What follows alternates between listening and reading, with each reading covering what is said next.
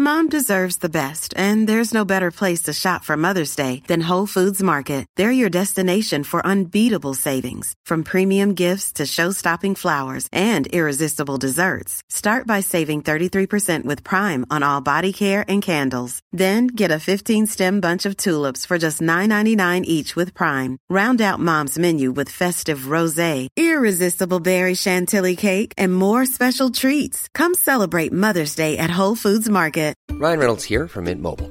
With the price of just about everything going up during inflation, we thought we'd bring our prices down. So to help us, we brought in a reverse auctioneer, which is apparently a thing. Mint Mobile Unlimited Premium Wireless. How to get 30, 30, how to get 30, how to get 20, 20, 20, how to get 20, 20, how to get 15, 15, 15, 15, just $15 a month? Sold! Give it a try at mintmobile.com/switch. $45 up front for 3 months plus taxes and fees. Promo rate for new customers for limited time. Unlimited more than 40 gigabytes per month. Slows full terms at mintmobile.com. This episode of the Versailles Anniversary Project is brought to you by Poland Is Not Yet Lost, which actually has not been found yet because it's not due to be released until September, but it's on the way for all patrons of the $5 level and above. If you would like to hear the lesser-known story of the Polish-Lithuanian Commonwealth in the 18th century, then make sure you head on over to patreon.com/when diplomacy fails in time for the official launching of this project in September. By pledging $5 or more a month, you'll be able to have access to this very fascinating story, which will be running for several years as I get my PhD done and dusted. It's something I've been looking forward to doing for a long time, and if you remember back to the old days of retro When Diplomacy Fails, launching a series on Polish history was one of the first goals I had for Patreon and for When Diplomacy Fails, and once we hit that $500 goal, I made it my mission to decide what era of Polish history you guys wanted to see. And for some reason, you voted for perhaps the most depressing period of Polish history. So for that reason, not because I'm a glutton for punishment, but because you guys voted for it, the 1700s, the eventful 18th century, is where our focus on Poland will reside. I hope you'll join me for that. But until then, history friends, I hope you enjoyed this episode.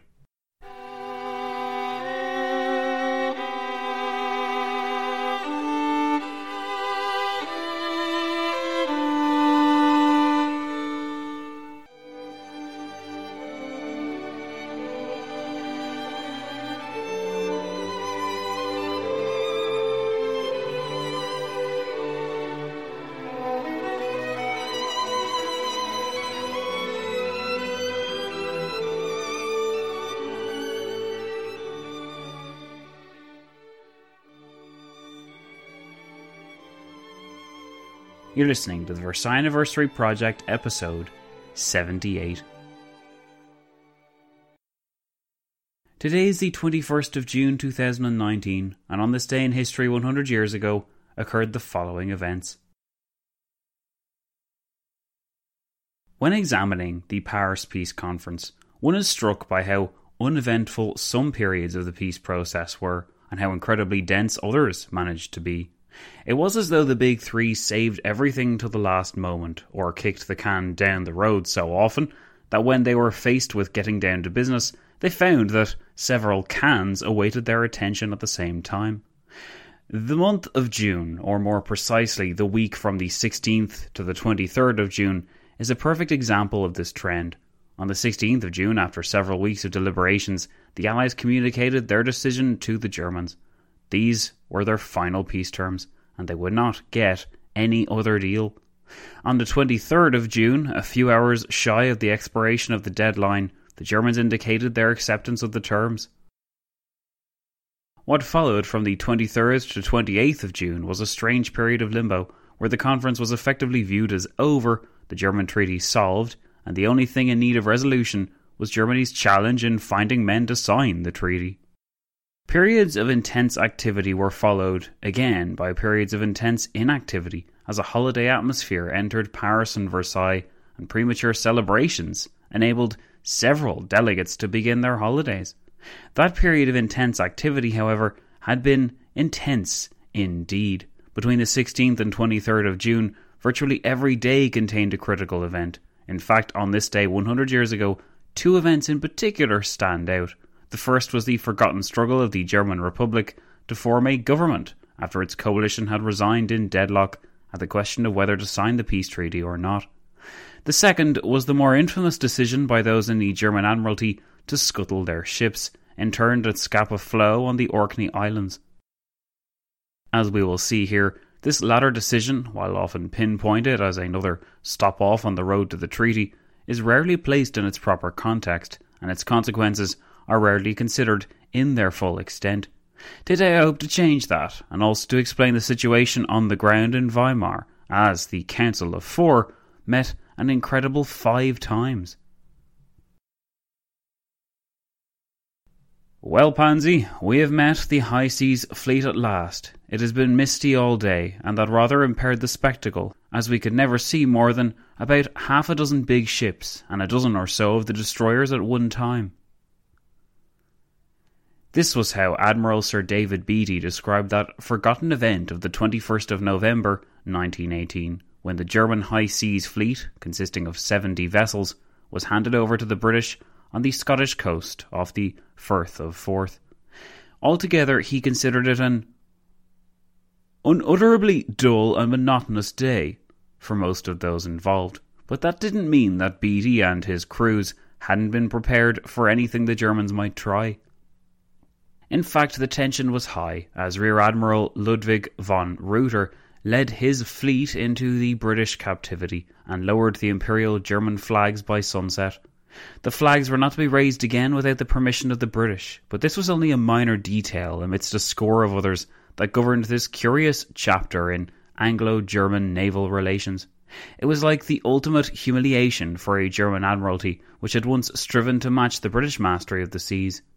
20,000 German sailors were soon reduced to 2,000, and bi-monthly deliveries of food, alcohol and cigarettes from Germany to the sailors kept them nourished on their floating prisons.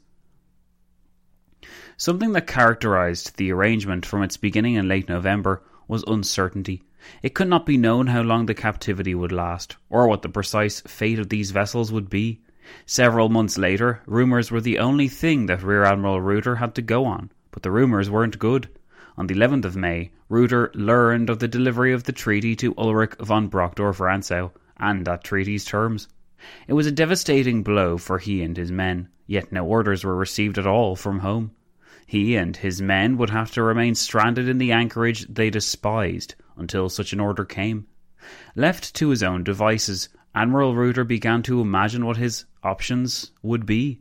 As far as he was concerned, there were 3 options: resistance, negotiation, or surrender.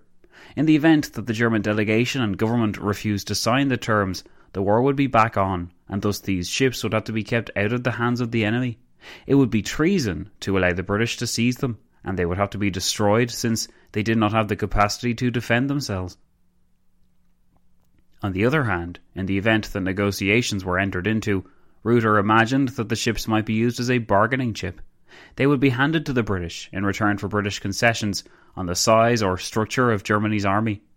In Reuter's experience, the army always came first, as demonstrated by the recent handover of the German submarine fleet, some 200 strong. Reuter could not countenance handing these vessels over, now swollen to 74 after some additional battle cruisers had joined them, even if the order came from home to do so. The third possibility was unconditional acceptance or surrendering the ships. Some German press reports he had seen convinced Reuter that this was inconceivable. It could only be contemplated on receipt of a direct order from Germany. Yet this belief did not bring him easier sleep.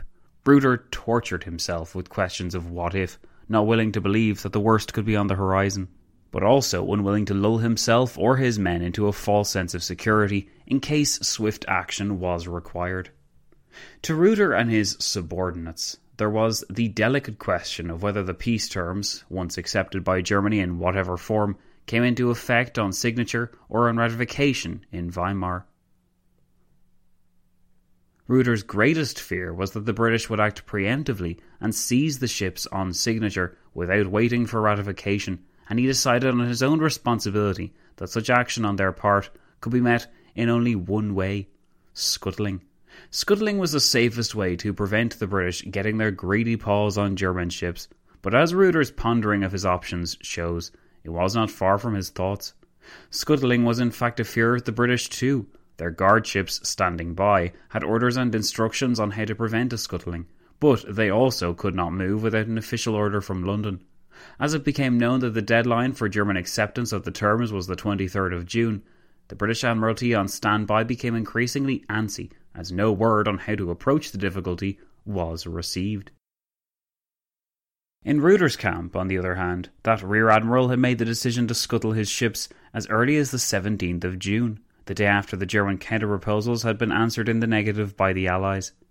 This must have been the signal for Reuter to act. He predicted the handing of the vessels over to the British upon the expiration of the 23rd, and fearing British preemptive seizing of the ships before that date.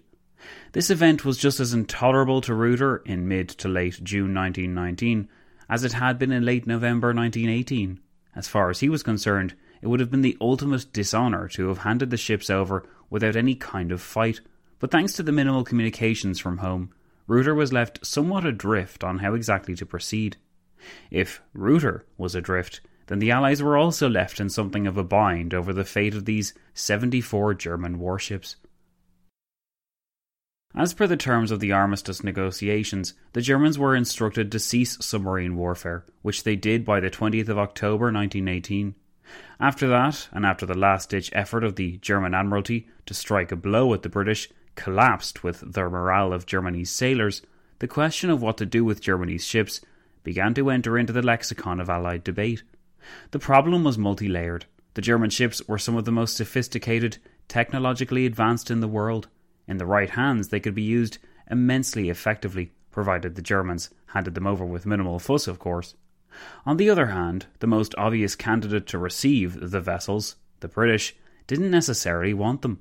Britain enjoyed naval supremacy by late 1918, and while the United States was soon moved to challenge this, meeting that challenge was not felt sufficiently worth it to argue for the retention of Germany's 74 warships, nor for shouldering the costs involved in maintaining these vessels.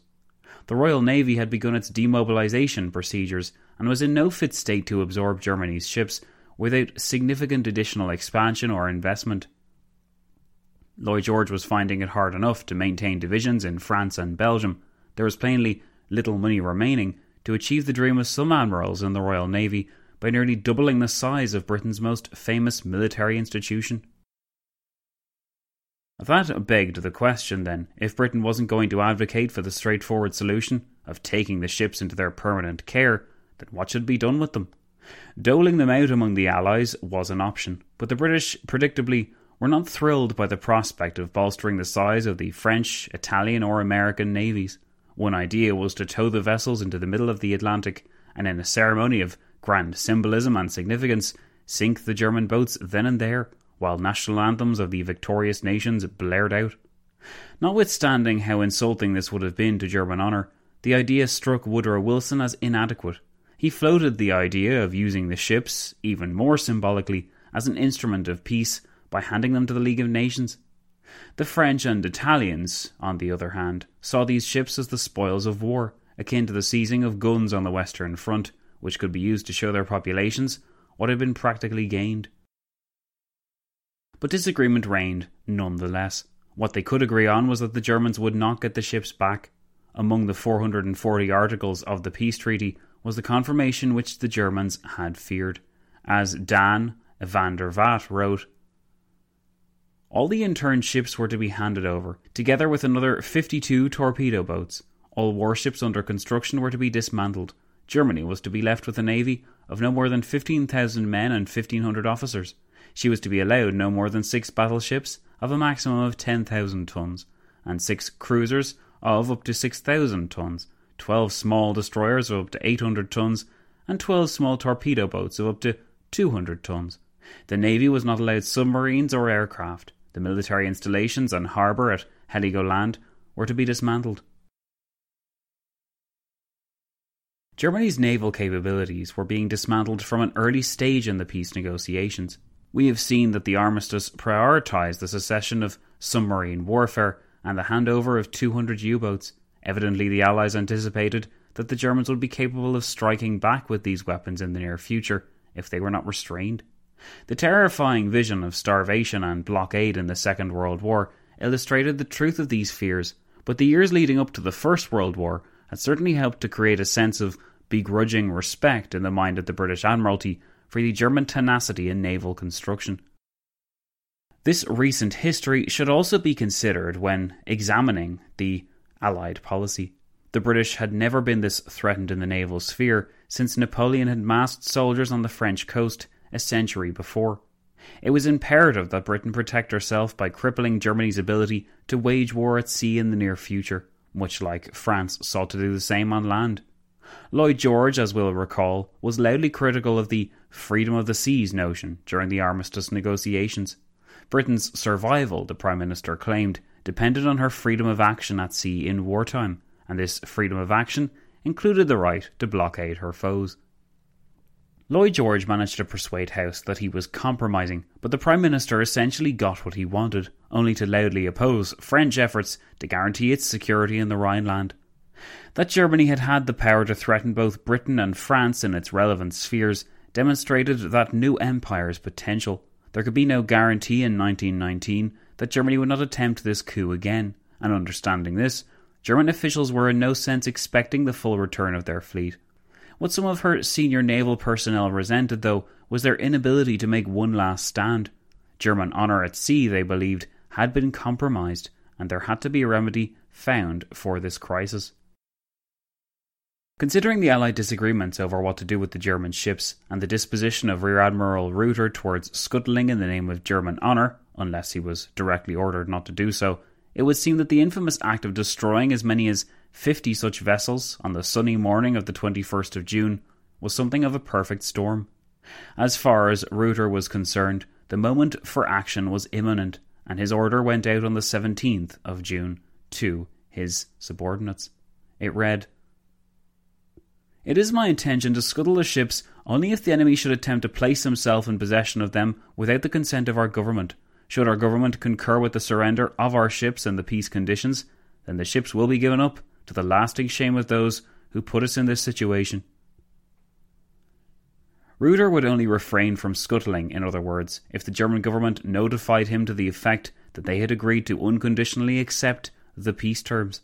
This leads to another consideration which must be entered into the debate as well, the role which miscommunication may have played in the debacle. Once the Allies delivered their rejection of the German counter-proposals on the 16th of June, they attached a 5-day deadline, which meant that the German government had until the 21st of June to comply. As it happened, the government, led by Chancellor Philipp Scheidemann, elected to resign on the 20th of June rather than accept the unacceptable, and a new government was formed the next day on the 21st. This government requested more time, and the deadline was extended until 7 p.m. on the 23rd of June. However, these disruptions at home do not seem to have been detected by Admiral Reuter. Nobody, in other words, seems to have told the anxious Admiral in the morning of the 21st of June that the deadline was due to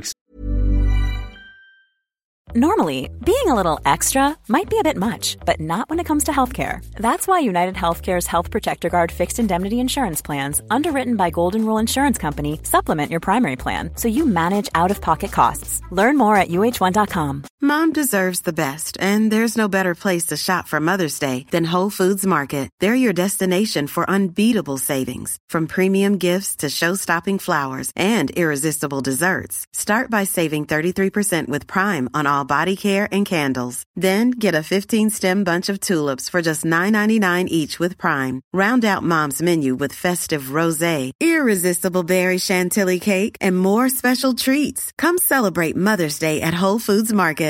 Quality sleep is essential. That's why the Sleep Number Smart Bed is designed for your ever-evolving sleep needs. Need a bed that's firmer or softer on either side? Helps you sleep at a comfortable temperature? Sleep Number Smart Beds let you individualize your comfort, so you sleep better together. J.D. Power ranks Sleep Number number 1 in customer satisfaction with mattresses purchased in-store. And now, save 40% on the Sleep Number Limited Edition Smart Bed for a limited time. For J.D. Power 2023 award information, visit jdpower.com/awards. Only at Sleep Number stores or sleepnumber.com. expire in 2 days rather than mere hours. With no word from home and the deadline, he believed, fast approaching, Reuter anticipated that Scheidemann's government had decided to resist. Indeed, Scheidemann himself would have resisted, but deadlock paralysed his cabinet, which forced his exit, as we know. This was the version which Reuter stuck to after the event, at least. He vehemently denied the accusation thereafter that he had attempted to torpedo the peace negotiations or to heighten tensions in the 11th hour. Instead, he claimed he was fulfilling the expressed wishes of the Admiralty from previous months, believing that he was destroying the German fleet to prevent it falling into British hands once the war resumed. What followed appeared to Reuter as a self-fulfilling prophecy, as a British battle squadron consisting of 5 battleships and smaller attendant vessels sailed out of Scapa Flow for exercises on the morning of the 21st of June. Having spent an anxious 20th of June gradually deciding to act on the basis that the following day represented the likely resumption of the war, or, more humiliatingly, the complete handover of Germany's fleet, Reuter felt compelled to put his plan into motion.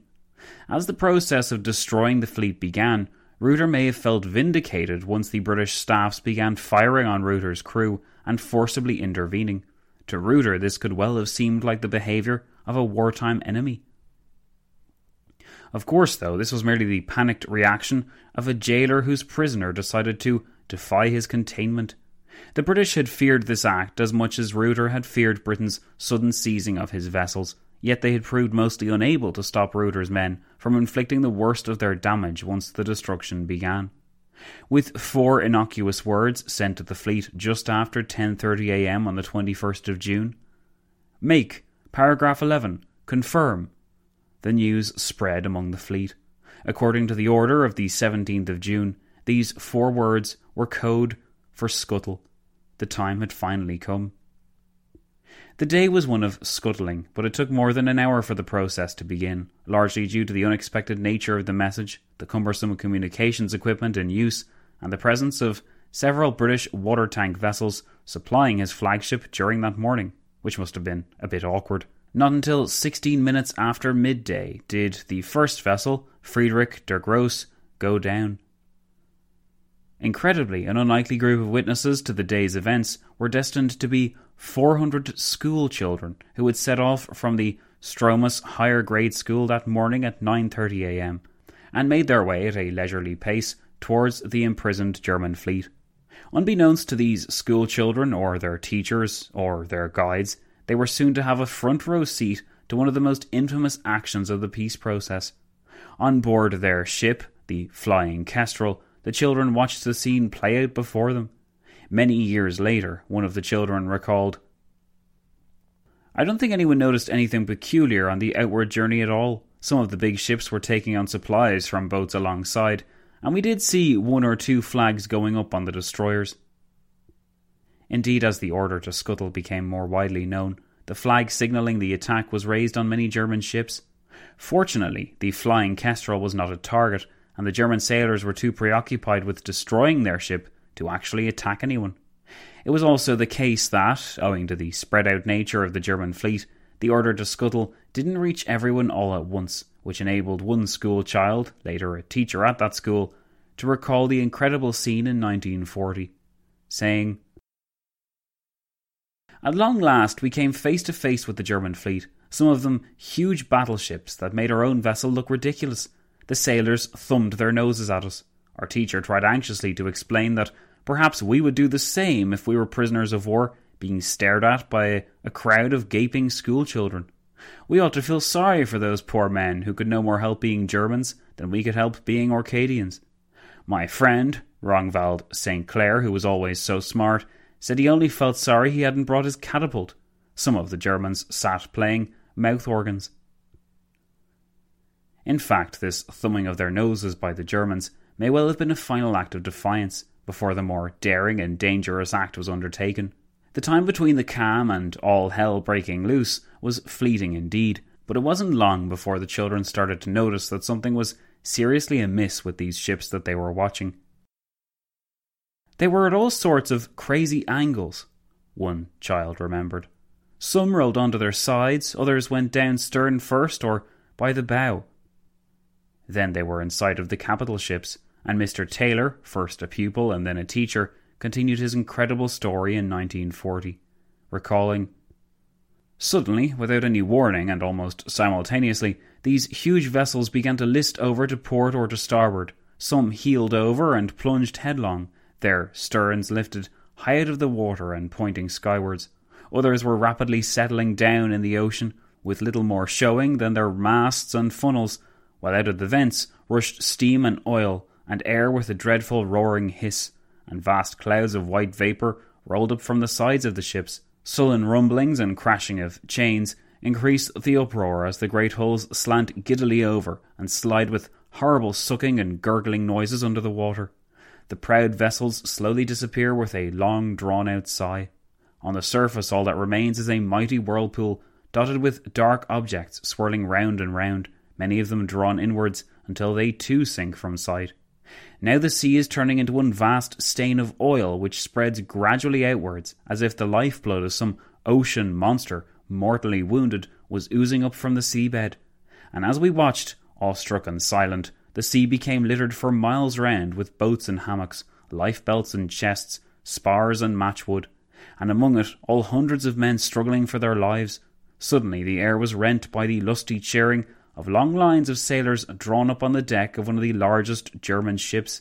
They were bidding farewell to a sister ship, whose decks were now under water. It must have been an incredible thing to be in the middle of. Eyewitnesses recalled that the younger children were understandably terrified and had to be taken below the ship and comforted or distracted by teachers and older pupils. As the historian Dan van der Vaart wrote, "The screams and cries from the flying kestrel composed a spontaneous and bizarre keening at the graveside of the German Navy. Many eyewitnesses remember the unnatural churning of the sea caused by the sinking of the ships and the great gouts of air which broke surface afterwards.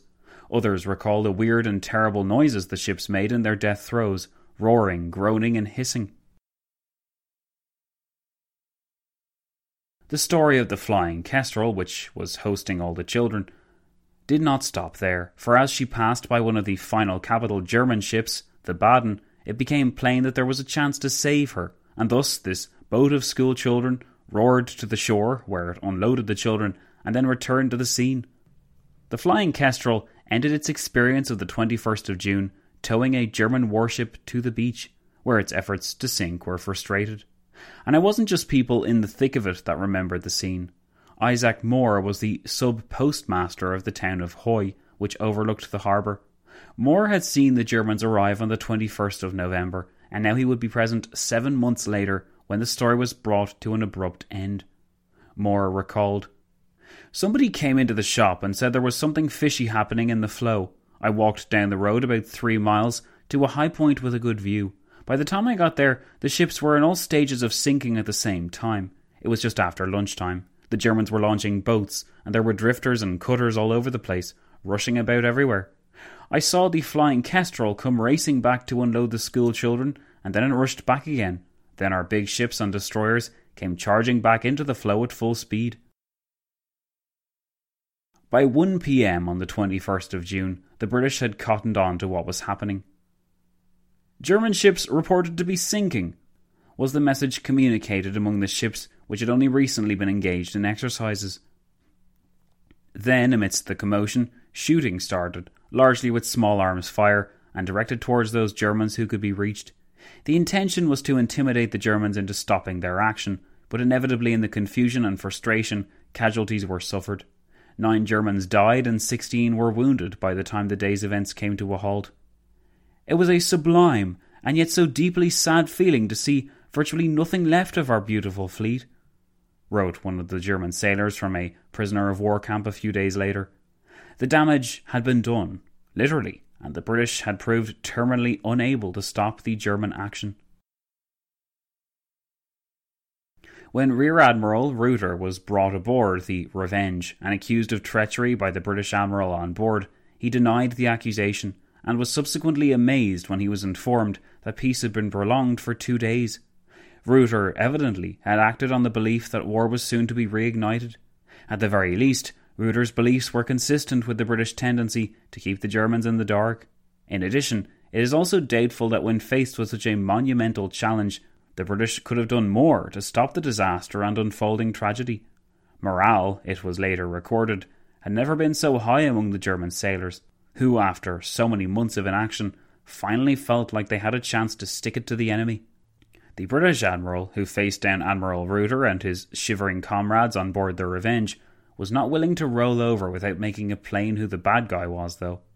At the end of the day, when all of this infamy had taken place, in the evening of the 21st of June, Admiral Ruyter and his senior officers were lined up to face their British counterparts and the Royal Marines, as Admiral Fremantle, representing Britain, appeared on deck with a piece of paper in his hand and proceeded to read from it. It was a commentary on what had happened that day, and it presented several damning challenges to Ruyter's actions. Admiral von Ruyter, I cannot permit you and your officers to leave naval custody without expressing to you my sense of the manner in which you have violated common honour and the honourable traditions of seamen of all nations. With an armistice in full operation, you recommended hostilities without notice by hoisting the German flag in the interned ships and proceeding to sink and destroy them. You had informed my interpreter that you considered the armistice had terminated. You had no justification whatever for that assumption. You would have been informed by me of the termination of the armistice and whether the representatives of your nation had or had not signed the Treaty of Peace. Indeed, letters in readiness to send to you to that effect, as soon as I had received official intimation from my government, were written and signed. Further, can you possibly suppose that my squadron would have been out of harbour at the moment of the termination of the armistice? By your conduct you have added one more to the breaches of faith and honour of which Germany has been guilty in this war. Begun with a breach of military honour in the invasion of Belgium, it bids fair to terminate with a breach of naval honour. You have proved to the few who doubted it that the word of the new Germany is no more to be trusted than that of the old.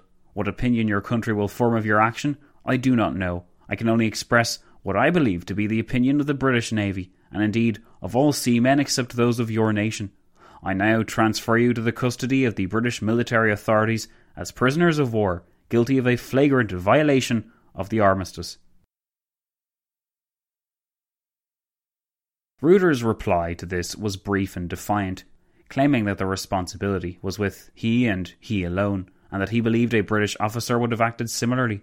The British were embarrassed, but there's something in the rebuke which Admiral Fremantle delivered regarding the notion that this act undermined the Weimar Republic's claims to an honourable policy, which was a break from the past crimes of Imperial Germany. To Admiral Fremantle, and soon to many in the Allied delegations, this act demonstrated plain as day that Germans, no matter the government, would act dishonourably and opportunistically if it suited them. Above all, the Allied anger at the scuttling of the fleet completely removed whatever remote possibility might have remained for compromise on the peace terms. How could the Big Three moderate its terms now, after the Germans had so publicly acted in defiance of their authority? This belief is palpable in the reaction of those Allied officials on the ground in the Paris Peace Conference, who were amused, outraged, embarrassed, or all three depending on their nationality. Coming a bit late to the party, House wrote in his diary on the 23rd of June that the Germans are not unlikely to refuse at the last moment, or to do something to delay the signing. The sinking of the German fleet at Scapa Flow and their signified intention of sending only one unimportant and unknown representative here to sign the peace is indicative of temper and unreliability on the German part. Everyone is laughing at the British Admiralty. It is all to my liking, as I wanted the boat sunk. The French are indignant and blame the British for not being more careful. Thus, House judged how the Germans would react to the expiration of the deadline on the 23rd of June, based on their previous behaviour at Scapa Flow. They had done something treacherous then, so it was entirely within them to do something treacherous again. Others were less thoughtful about what it said about the Germans, and more concerned with what it said about their own country, as Harold Nicolson wrote on the 22nd of June. Rather shamed by the sinking of the German fleet, it makes us look foolish and worse. After all, we had rather pressed that the fleet should be sunk in any case. They will now think that we did it ourselves. The naval people will say that it was the fault of the politicians for insisting that the ships should be interned only and not surrendered. The French think we have betrayed a trust. In fact, we look fools and knaves. The impact was considerable in the long and short term, for it represented a further black mark against the Weimar Republic, who were represented by the German sailors at Scapa Flow, whether they accepted it or not. Some 400,000 tons of shipping had been lost, but so had something else.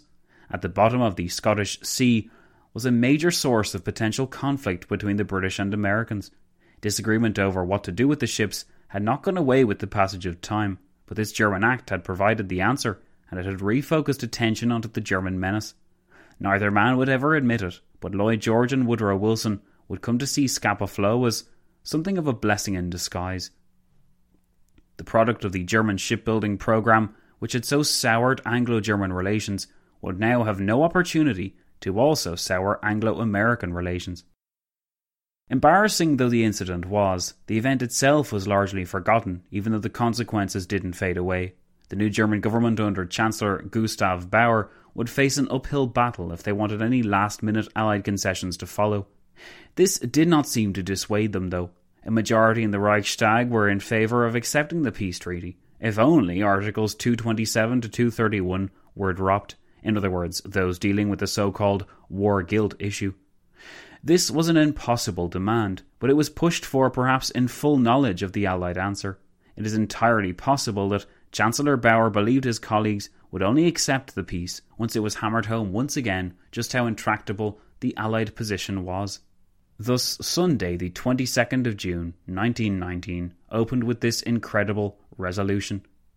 The government of the German Republic is ready to sign the peace treaty without thereby acknowledging that the German people are the responsible authors of the war, and without accepting Articles 227 to 231. This began what was to be an anxious all-day and all-night session of the Reichstag, a feverish period of work, and a countdown which, seriously this time, would mean the resumption of war on its expiration. By that point, though, the choice was plain according to the Allies. Scant mercy would be spared for the sinkers of ships.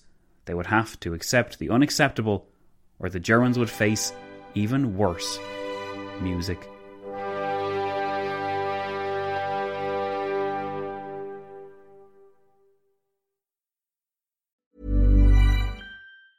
Mom deserves the best, and there's no better place to shop for Mother's Day than Whole Foods Market. They're your destination for unbeatable savings, from premium gifts to show-stopping flowers and irresistible desserts. Start by saving 33% with Prime on all body care and candles. Then get a 15-stem bunch of tulips for just $9.99 each with Prime. Round out Mom's menu with festive rosé, irresistible berry chantilly cake, and more special treats. Come celebrate Mother's Day at Whole Foods Market. A lot can happen in 3 years, like a chatbot may be your new best friend. But what won't change? Needing health insurance. United Healthcare Tri-Term Medical Plans, underwritten by Golden Rule Insurance Company, offer flexible, budget-friendly coverage that lasts nearly 3 years in some states. Learn more at uh1.com.